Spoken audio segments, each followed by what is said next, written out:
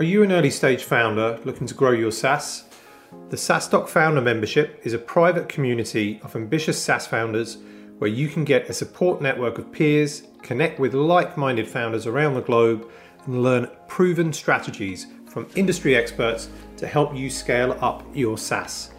If you want to get access to peer groups, investor meetings, mentor hours, and more to help you scale faster together, then visit saastock.com/founder-membership to apply, or just go to saastock.com and go up to the header menu and click on memberships.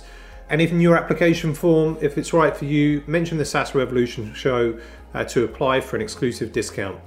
Find your SaaS tribe and thrive with the SaaStock Founder Membership.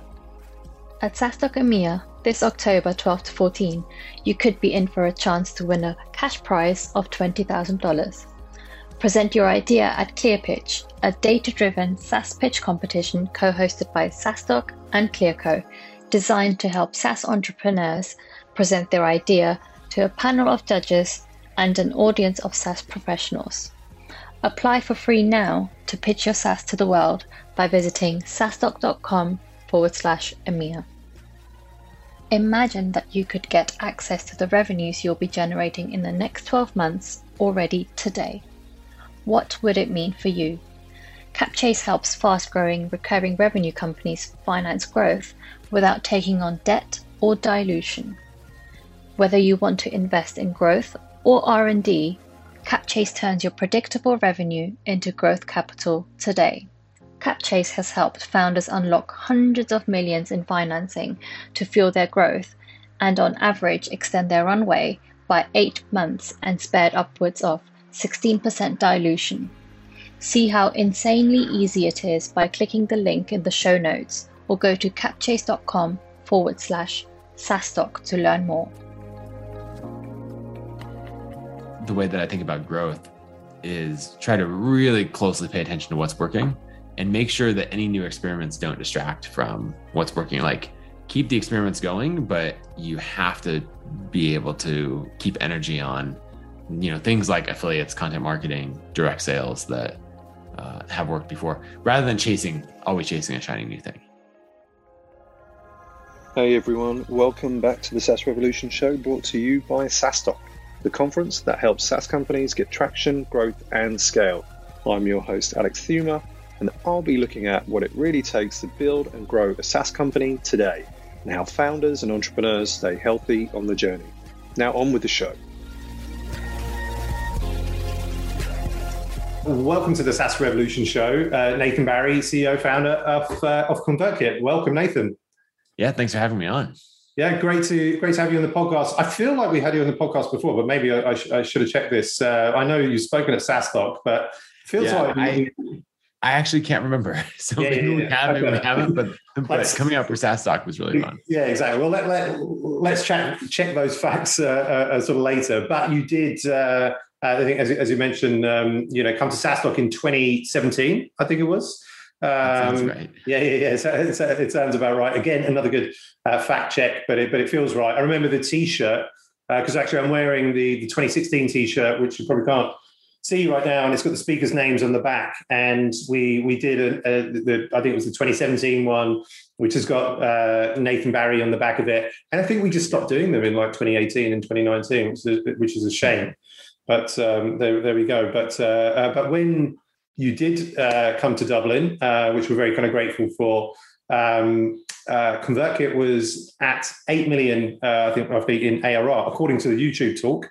And if you can trust what you hear on YouTube, Just kidding. Exactly.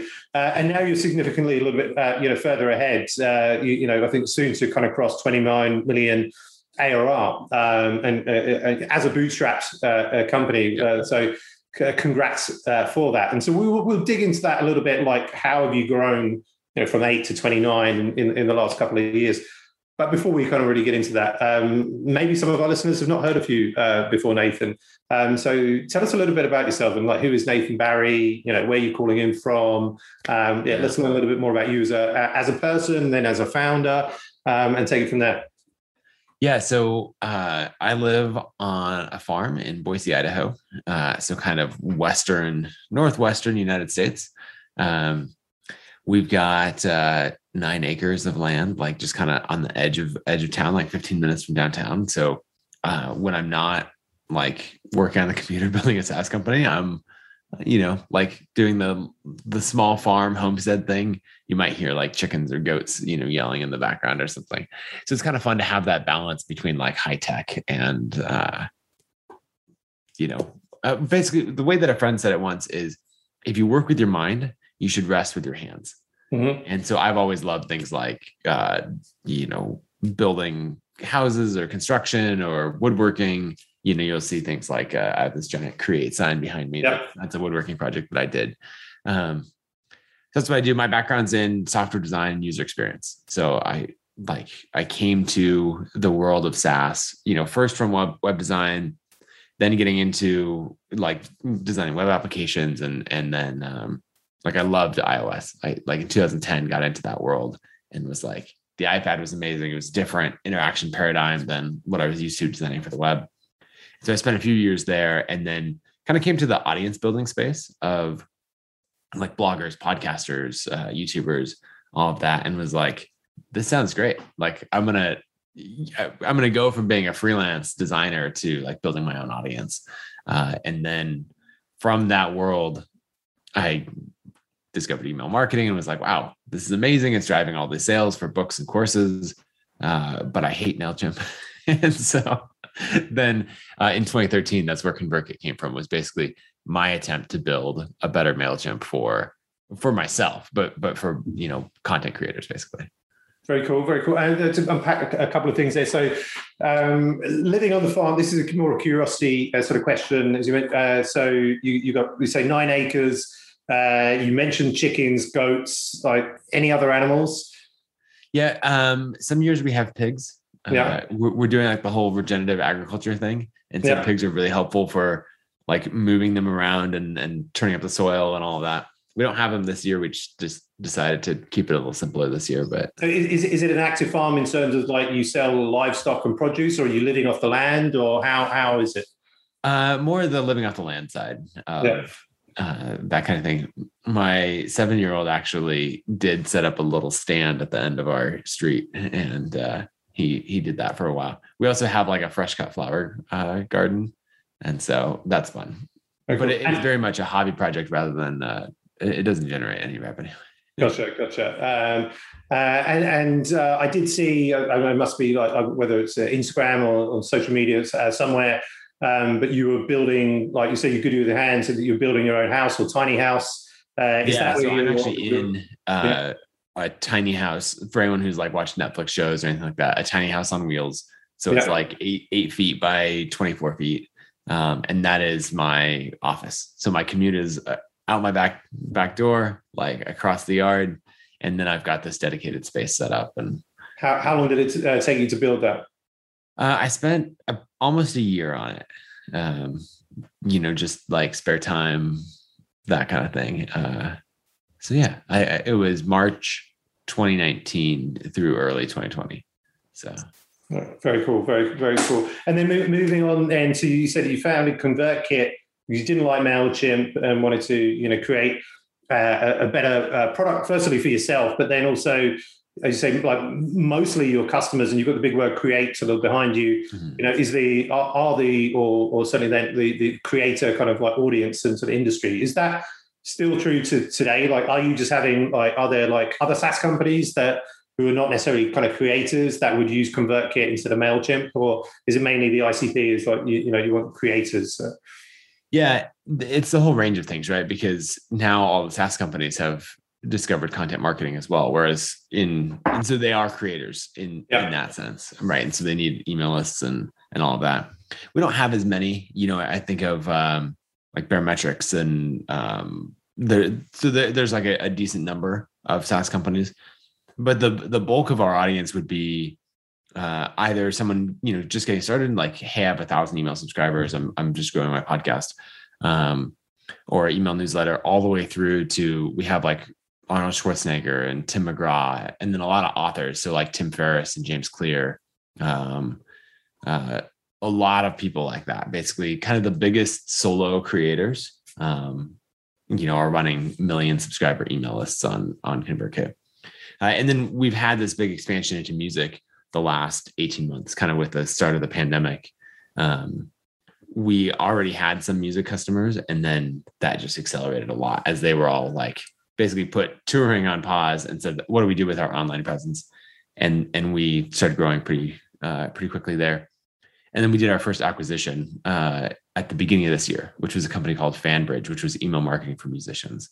And so we bought them, and that brought over about 1,500 artists to the platform. Cool. Very good. And so when you came to Dublin, like I mentioned, you spoke about using direct sales to bootstrap to 8 million ARR. I remember, and whether it perhaps was this conversation or maybe another where you kind of talked about this, where I think like initially you were just doing inbound, but when you started doing outbound, you kind of realized that there was almost like an inflection point. Was that right? Yeah. So I really, I came from the world of inbound marketing, of like from the blogger side of things, which there you're not selling a SaaS product, I was selling info products, ebooks and courses. And so I thought, great, this is working really well.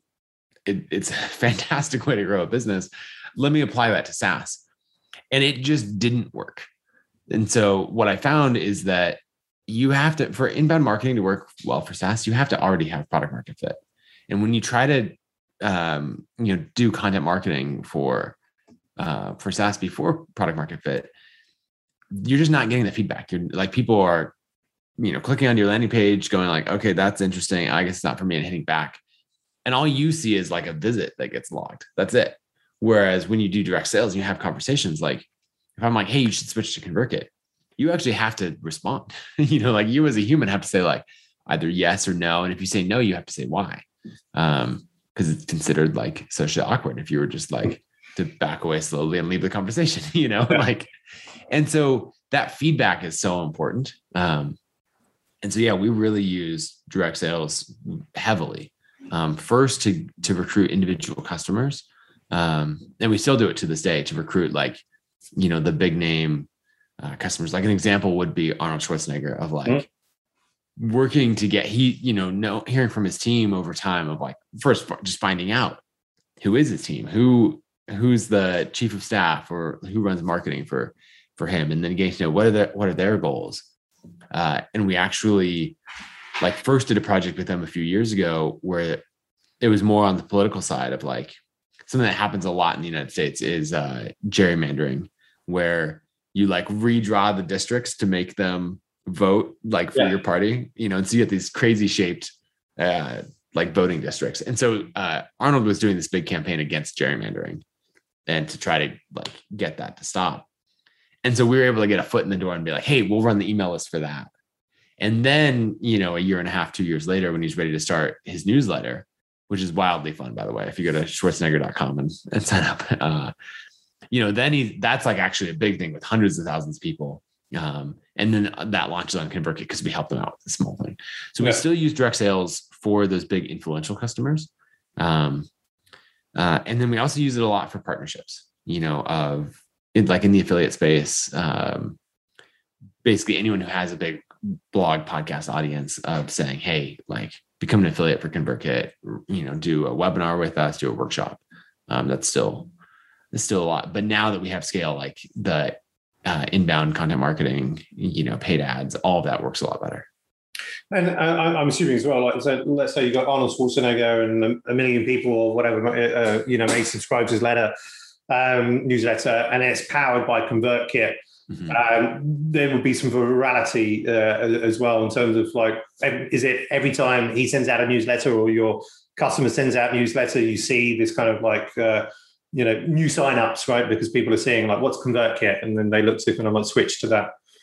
Yeah. So maybe 3 years ago, 2.5 years ago, we really started to put emphasis on the powered by side of things. We'd always had a paid plan from the beginning. And we didn't do the freemium model until actually 18 months ago. And so we didn't put the same emphasis on like powered by that I think someone would if they started with a freemium model. And so we had to sort of add that in later. And make that more of a thing. Now Powered By it like fluctuates with search as our biggest traffic source. Like they'll trade off month by month. It still converts relatively low. So like on a visit to account created conversion rate, search will do between 5 and 6%, whereas Powered By will be between about 3%. So it delivers the same amount of traffic as search, but half the accounts roughly. But it's also free and just keeps growing. And so now we think about that quite a lot, where we might do a deal with a really big creator where part of the deal is that they specifically leave the Powered By badges turned on in trade for a 20% discount or something like that. Because we're like, one of our core metrics is to grow that, because it's just like, it's free traffic that keeps getting bigger and bigger.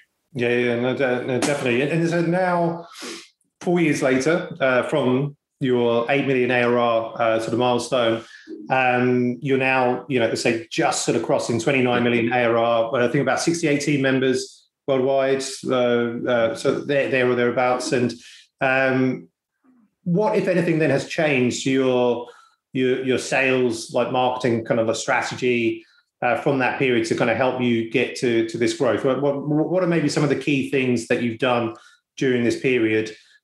Given obviously like using direct sales was one of the key things to get you to 8 million, to get you to 29. Is it more rinse and repeat of what we're doing and we're just kind of growing? Or is there anything else that you've kind of added in that's really kind of helped? Yeah, so the 8 million was the like pure scrappy numbers, lots of direct sales, lots of, you're just trying to piece together revenue from wherever, particularly probably the first 3 million, and then 5 million, like the next 5 million, it's like you're systematizing the scrappiness, I guess.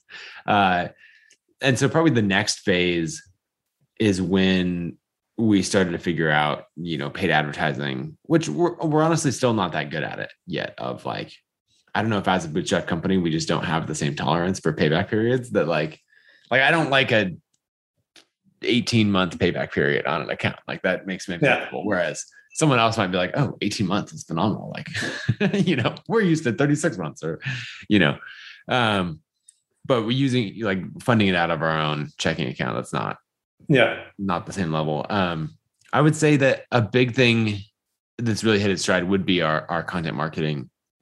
We tried something, I'm trying to think when we launched it, probably would have been 2018, maybe 2017, somewhere in there. We launched an online publication called Tradecraft, and everyone at the time was putting out individual blog posts. And then, you'd have like 3 blog posts a week coming out, and you just sort of have this content machine. And we took a different approach, and we said, we're going to treat it like an online magazine, and we're going to do topic-based issues. And so once a month, we're going to come out with a new issue, and it's going to be like how to earn a living selling digital products, the complete guide to podcasting. And each issue is like maybe 6 to 8 like in-depth articles. And what that did is it gave us like substantial content, and it was really useful. It was free it was all free, but you could either download it as a PDF, to read as like a little ebook, or you could link to any one article and read them all, on the web.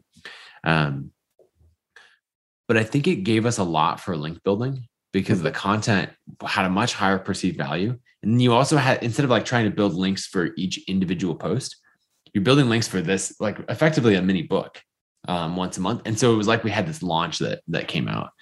And so we did that for 2 years and sort of built out our catalog. And then we would go back and just update and re-release. And we're like, here's the complete guide to podcasting. Again, 2 years, but like people they're just like, oh, this is amazing. This is, people like memory is short. And so you just keep making the content better and do another round of link building on it. So that was a huge thing, and like searches are either 1 or 2 for our traffic source. And it's largely because of that strategy. And so trade with, did you say Trade Kit? Was that Tradecraft? Tradecraft.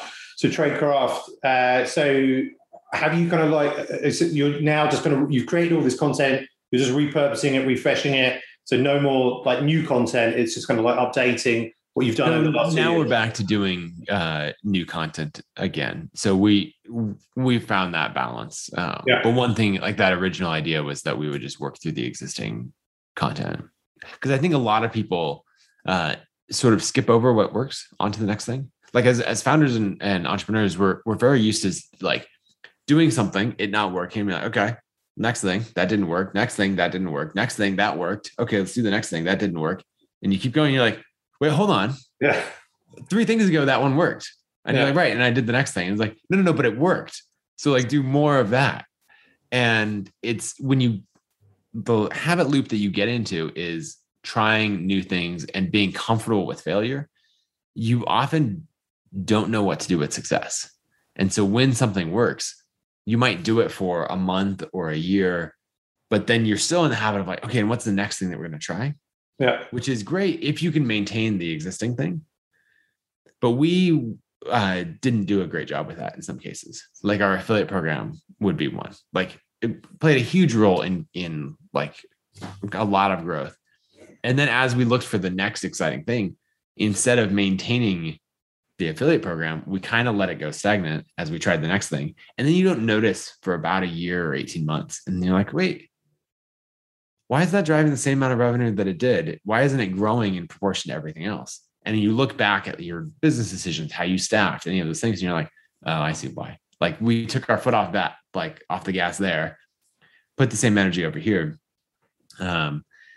And so I think now the way that I think about growth is try to really closely pay attention to what's working and make sure that any new experiments don't distract from what's working. Like keep the experiments going, but you have to be able to keep energy on, things like affiliates, content marketing, direct sales that have worked before, rather than always chasing a shiny new thing.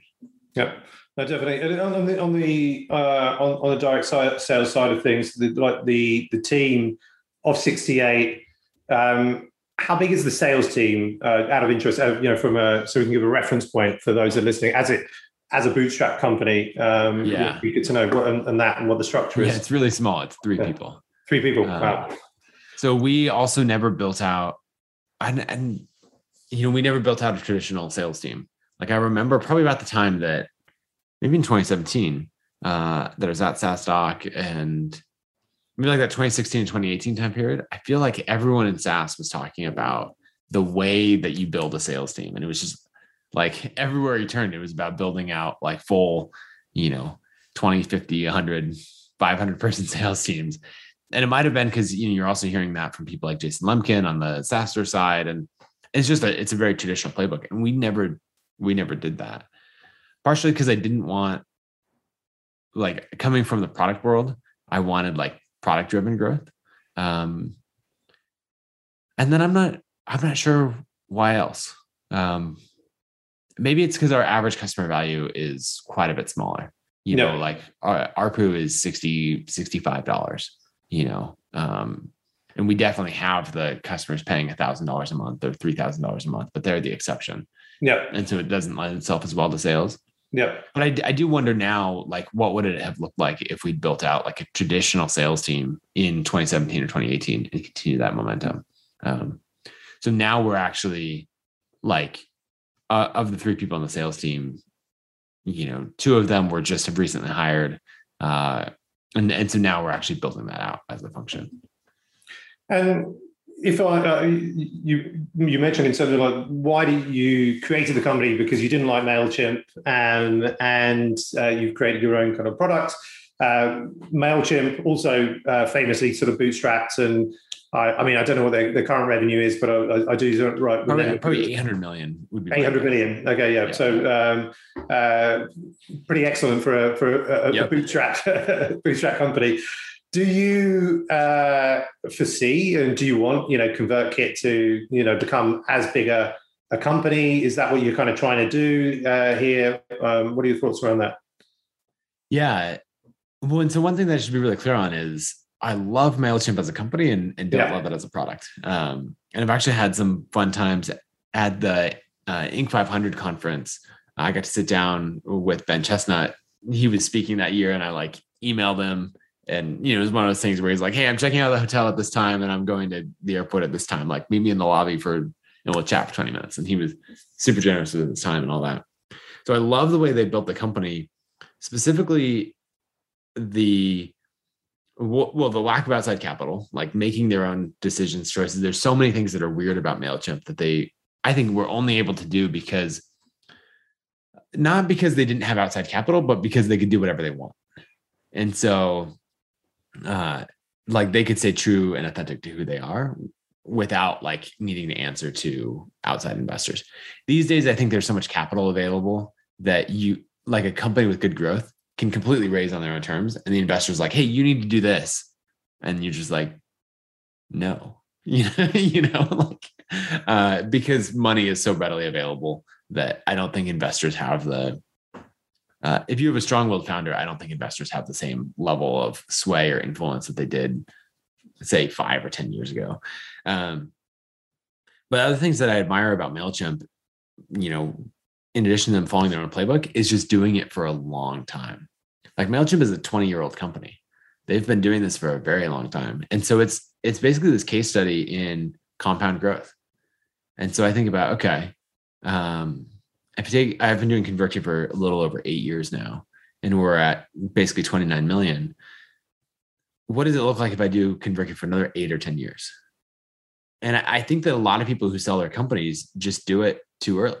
And I understand why. Like, I think we want to tell new founders like, oh yeah, it gets easier. Like and some aspects of it get easier, but really it's just like the problems compound with the growth. Like, so founders get tired. They build something that they don't love. They have pressure to sell, any of those things. And so they opt out at some point. And I think that if you're continually listening to customers, continually evolving your product and, trying to stay on top of the market, that like, at that point, it's just like, I think that with those things, 28 million turning into 100 million is kind of inevitable if we give it enough time. I don't know if that's going to take 4 years or 6 years, 8 years, something like that. But that's inevitable with the right work. 800 million is probably a different level. So I don't know. But like we're definitely shooting for at least that 100 million ARR mark. Well, yeah, I mean, look at another reference point. If you look at like Atlassian, I think as well, right? And now I saw I think again, it's probably Jason Lemkin like tweeting out about their valuation now, or IPO was 2 billion and now it's whatever it is, like something crazy. But they also kind of did a similar path, but I think did take some capital, of course. I think it was all secondary. Which you're going to see more. Like I think Atlassian's capital pre-IPO was like $200 million of secondary. I don't think any of it went into the business, if I understand correctly.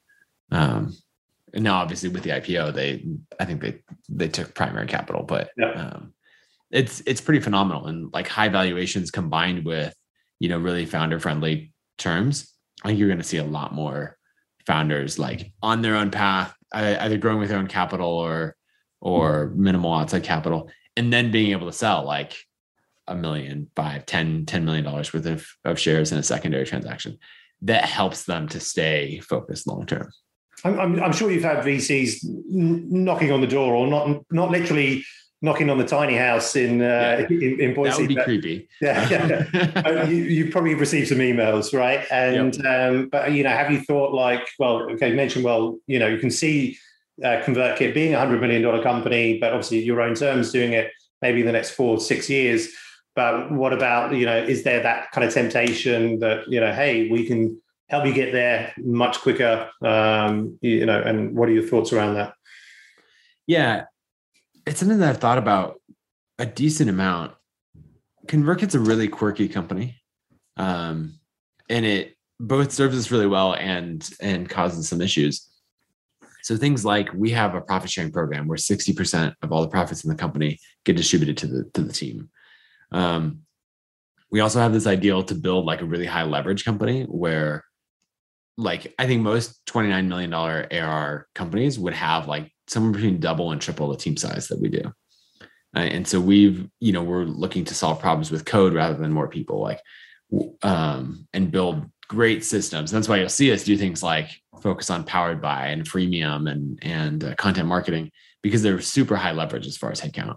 And there's just a bunch of other things like where we're deeply invested in the company culture, because that's what makes it the most fun. I think a lot of founders are focused on the outcome. Like, okay, if I can get to 100 million ARR, then I can sell this thing for $1 billion, and then I can relax and have fun.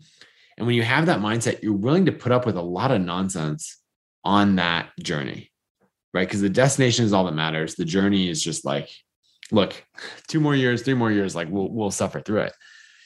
And I've always taken a different approach of the journey is the thing that we're optimizing for, and the destination is like the byproduct. That's the fun thing. And so with that mindset, I always have to make trade-offs to think about, if I take outside capital, is that going to mess up the journey?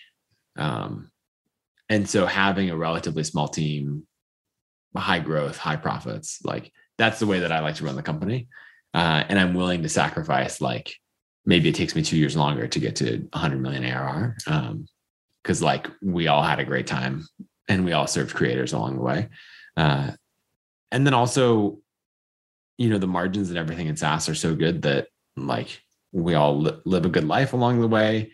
And then, the other thing is that I own almost all of the company. I own just over 90% of the company, and the rest is owned by the team. And so, I don't know, it's a fun model, and I like being different. And so there's not really a desire to take outside capital to like do a traditional playbook. Yeah, you're in a very good position to say, look, why, no real need to change. As say, unless there was this sort of burning ambition to build a decacorn, probably not a unicorn these days, right, but a decacorn, right? And yeah, a decacorn is the new unicorn. Yeah. But you mentioned company culture, like the importance of company culture for you to ConvertKit, and you're a remote company, and now we're seeing that obviously remote is now like the big trend. That all, like many SaaS companies that are being born in the last kind of year or so are becoming remote. And many companies, because of COVID, have become sort of remote or kind of hybrid. What tips can you give from, maybe being an OG remote company, kind of founder, to those that are now just building remote or find themselves in this remote world for the first time, to maintain a good company culture? Because it is quite difficult, perhaps, certainly if you've not done it before, right? Yeah, it is. And it's a very different thing. And so we have this umbrella of remote, and it's important to distinguish between remote first companies and remote forced companies. Because like now you see like every job listing, might have a city on it, but it's like, or remote, right? Because no one's using their offices yet, all of that. And a lot of people are having a really bad experience with remote because they're in a remote forced company. There's not these trends and habits that make for good communication. A few things that we do that are really helpful. Probably the first one is building a culture of written asynchronous communication. It just makes a huge difference, but everything doesn't have to be a call. Like, for example, we have a few areas of the business that are struggling right now where they're feeling hammered, a bit understaffed, right? And they're in that like whitewater churn kind of phase. And so Daniel, who's our director of customer support, he has been in that place, and now he's in this, like his part of the business is running really smoothly. And so he just put out this amazing post in our internal, we use Basecamp for it, internal communications, basically talking about the whole arc and the changes that he put in place and how he went from this like whitewater churn challenging place to now like amazing response times, like high quality responses and all of that. And like he could do a whole presentation on it, but now here's this thing that anytime one of our managers or someone is like really feeling that struggle, we can be like, it will get better. Like there's here's an example of one of your peers who's gotten through it and can help you and all of that. So that's the first thing. I guess I have a couple like that. That's more high level, but maybe a few really tactical things. We do like, no, we do shared no meeting days. So Tuesdays and Fridays, we don't do any internal meetings, or at least any pre-scheduled ones. If you have like the two of you, want to jump on a call and jam on something or like pair program or whatever, like go for it. But what that does is it gives people more time for like deep focused work. Also, if you're a person who like wants to, or, needs to get camera ready. I'm a person where I get camera ready in 5 minutes, I take a shower and like, we're good to go. But like giving your team members the ability to say like, hey, on these days, you don't need to do the whole hair, makeup, like all like you can have a break from that. So that's been really, really good. And doing it on the same day matters a lot because then everyone has like, oh, Tuesdays and Fridays are focus days. Another thing that we do is what we call SUPs. And it's a little bot that you plug into Slack. And what it does is every week it grabs 3 people at random and says, hey, you're going to have a SUP, which is just a 20 or 30 minute call, like get to know you call. And it assigns one person. So it'd be like, Alex, you're in charge this week, figure out a time. And so in a 60, 70 person company, you get into a lot of silos. And so we just have this bot that breaks the silos because it grabs people at random and pairs them together. It also makes the point that, a trio is kind of always unique. Whereas like if you and I were always a pair, we might have fallen the same patterns of conversation. But if we add a random third person, it's going to be a unique conversation. I think 2 other quick ones. We made it's the ConvertKit Team Stories podcast. It's an internal private podcast, and it's just team members interviewing each other on their life stories. Like I've worked with people on the team for 5 years or more, where when I heard their podcast that, like of their life, I learned so much more about them in that 45 minutes while I was out on a run. So we do that a lot. It's basically a lot of things about connection and understanding. And the last one is we have another little bot. We call it the weekend bot. And it pops up on Monday morning at 9 a.m. and says, what'd you get into this weekend? Like share a photo. And you get these little like peeks into people's lives of like, oh, there's their kids, there's their dog. That's what they're into. Like, oh, they go hiking every weekend. That kind of thing. And so having a bunch of those things sort of change the staleness of remote work and replicate some of the best parts of in-person water cooler type life. Amazing. Thanks for sharing there. And great to see. I haven't heard too much about internal podcasts and the use of that. So you're going to see those, like that's going to be a big trend. They're going to be really popular soon.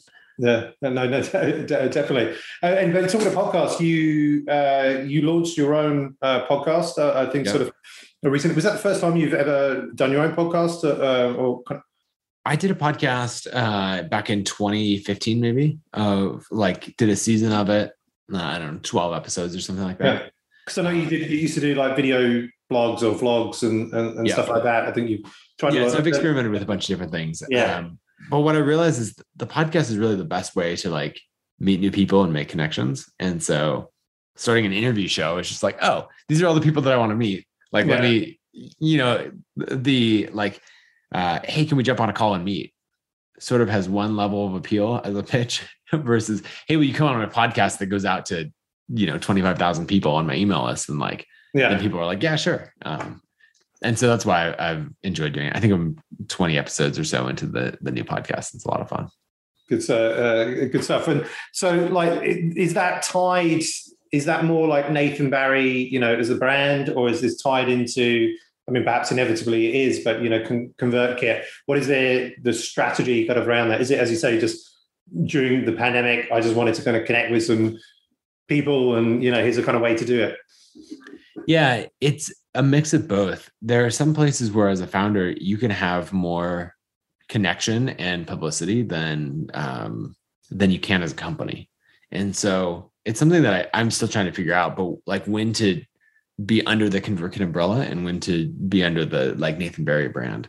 An example would be if you wanted to get on TV, like traditional television, I don't know, like Good Morning America or what, I don't even know television shows, but let's say you wanted to be on sort of that circuit.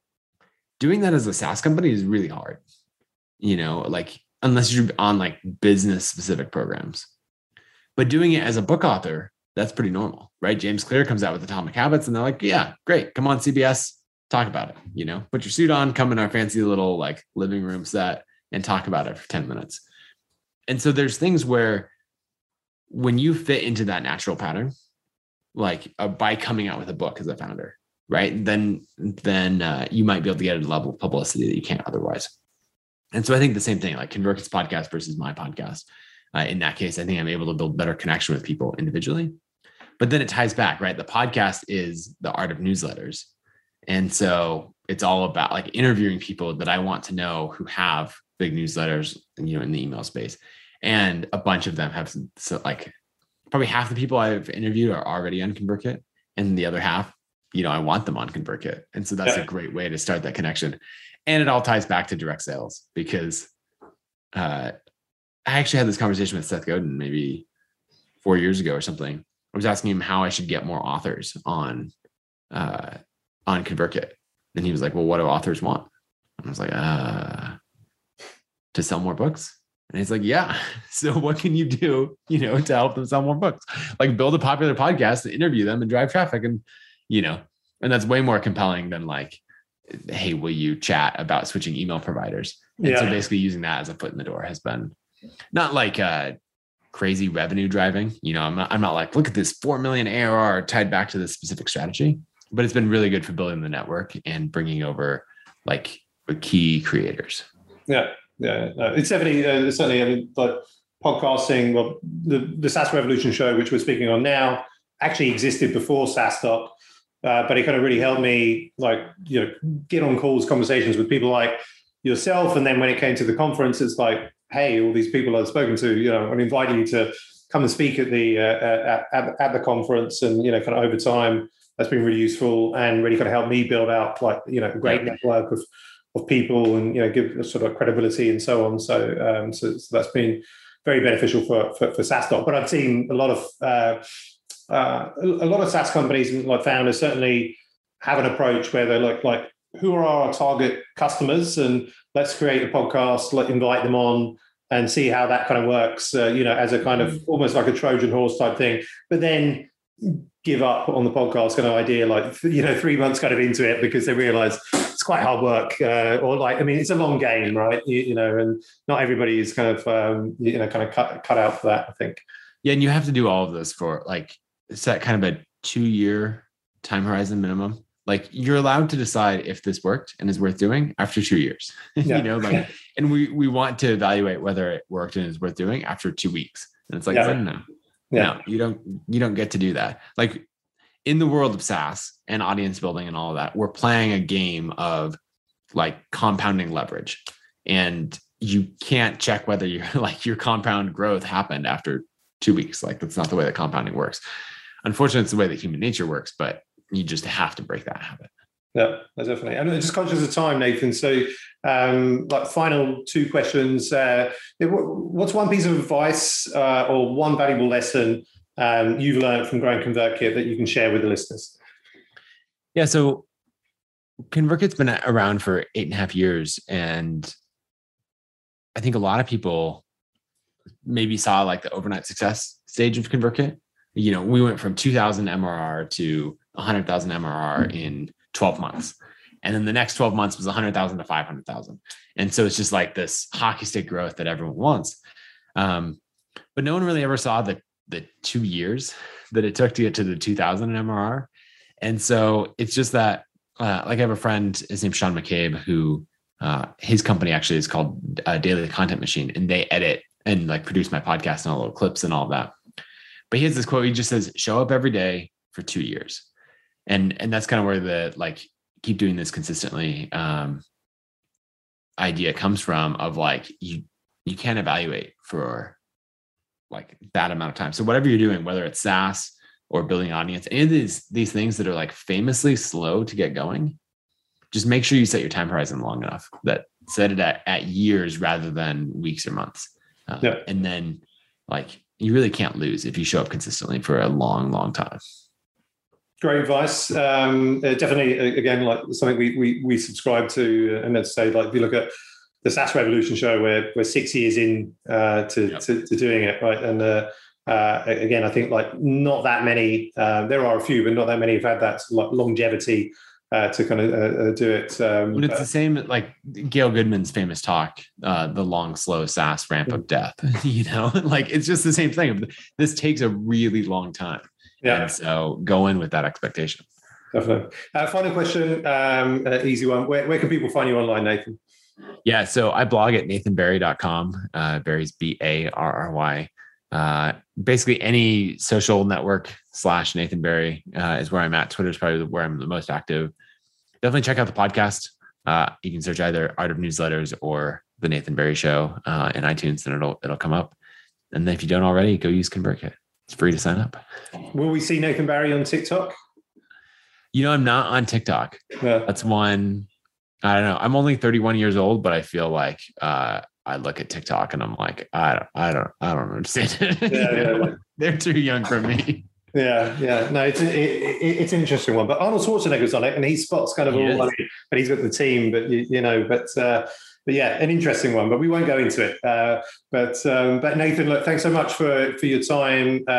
Speaking to the SaaS community and the SaaS Revolution show. Fantastic to see you go from 8 to 29 million, and we'll have you back when you're at 100 million. If not sooner, and to talk about that. But thanks so much, Nathan. Great speaking with you. Yeah, thanks for having me.